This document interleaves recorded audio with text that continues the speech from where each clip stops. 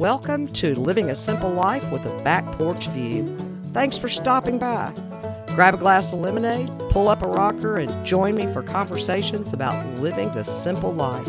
Go ahead, get comfortable and settle in for a good visit. It's time to relax and enjoy.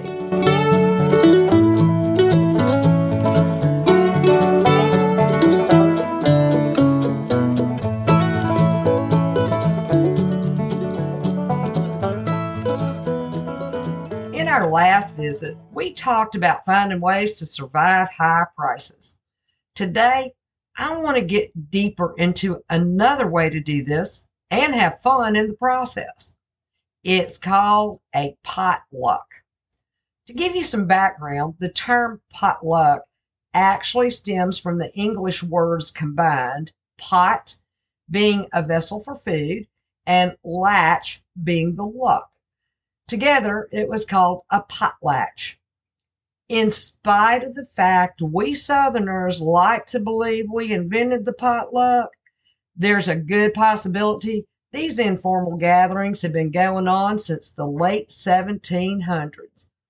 In fact, a man by the name of Thomas Nash used the term in a work of 16th century writing.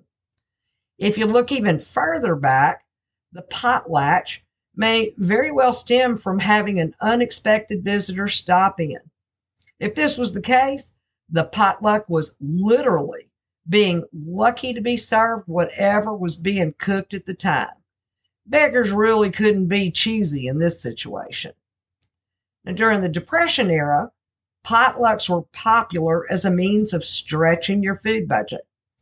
Each person would have the expense of preparing just one dish instead of a full meal. Neighbors and communities would gather and place all of their offerings on the table. From there, everyone would be able to enjoy a meal without having to spend a tremendous amount of money or use up what little they had in their pantry. Today, the three most famous occasions for a potluck are church suppers, funerals, and family gatherings. Here in the South, it is considered a major faux pas if you don't take a meal to a family going through the bereavement process. And when families get together, it can be just too expensive for one person to serve a meal, so often everyone pitches in. And if you have never eaten at a church potluck, you are missing out on one of the biggest blessings in life. I wish I could find a way to schedule all the ladies at my church to bring me a meal every day for the rest of my life. Their skills in the kitchen are unsurpassed. There's other reasons to have a potluck, and that is to just celebrate friends and neighbors. It's not just you and I who are suffering high prices. Most everyone in the world is. Why not commiserate with your friends, neighbors, and family by having a potluck? It won't just save everyone a bit of money and provide them with a good meal, but you'll also have a lot of fun in the process. There's another benefit to a potluck as well. You get to sample a wide selection of food. Some of the dishes you may have never tried before. Others may have a different recipe. There are probably as many potato salad recipes as there are folks who make it. Kind of like snowflakes. No two are exactly alike. And let's just add the cherry on top of that ice cream sundae. Unless it's a super secret family thing, you may just get a few recipes out of the deal. One thing that may have crossed your mind, food safety. Yes, that does need to be a concern. Did you know that Minnesota actually has a church lady law on the books? Instead of forcing churches to adhere to the strict food safety laws, which would have more than likely shut down those church dinners altogether, each church would assign one person to take food safety classes. From there, they would oversee church dinners to ensure all the food was handled properly. Not all states have a church lady law, but safe food handling does need to be of utmost importance. For the most part, that's simple. If you have a hot dish, bake it right before heading to the party. cover it in foil, and then wrap it in either a towel or one of those casserole carriers designed to keep food hot. If it's a cold dish, invest in frozen cold packs and an ice chest. Both of these make your food easier to transport and keeps it at the appropriate temperature. Another tip is to show up on time and, as the hostess, have everything in place and ready to go as soon as the guests arrive. Yes, there is always that one person who runs late, but if that's the case, just add their contribution to the table. Hungry folks will find it. If your potluck is an outside affair, be sure to keep the lid on things.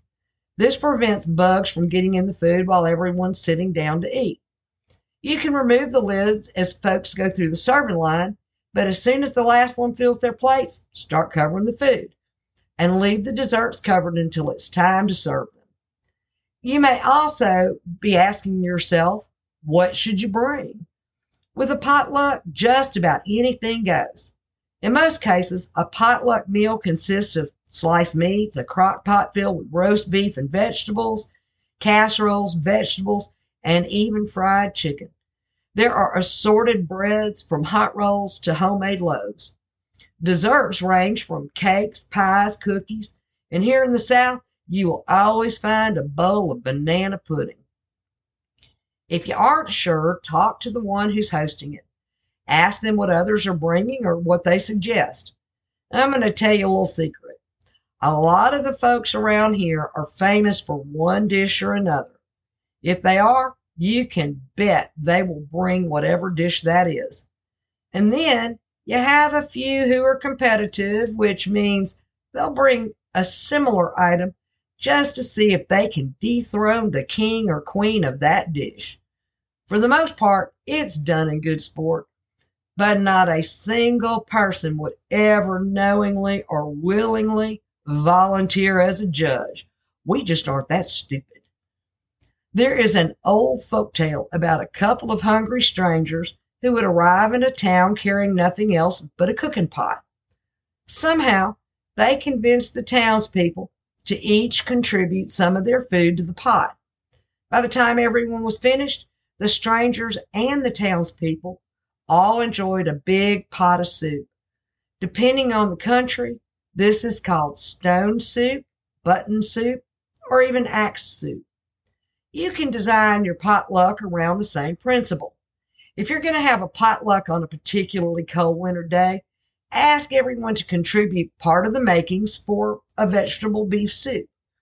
Have them deliver their part a day or two ahead of time. The day of or the day before, put the soup together and let it simmer. Then, when everyone arrives, you can have a stone soup version of the potluck. It doesn't matter how you choose to have your potluck, semi-organized, stone soup, or a free-for-all. There are still a few tips that can help it go smoother. The first one is to always label your dishes. Use a piece of masking tape, write your name on it, and stick it on the bottom of your dish, after it's cooked, of course. This way, if dishes are washed up before you leave, you're sure to return home with your dish.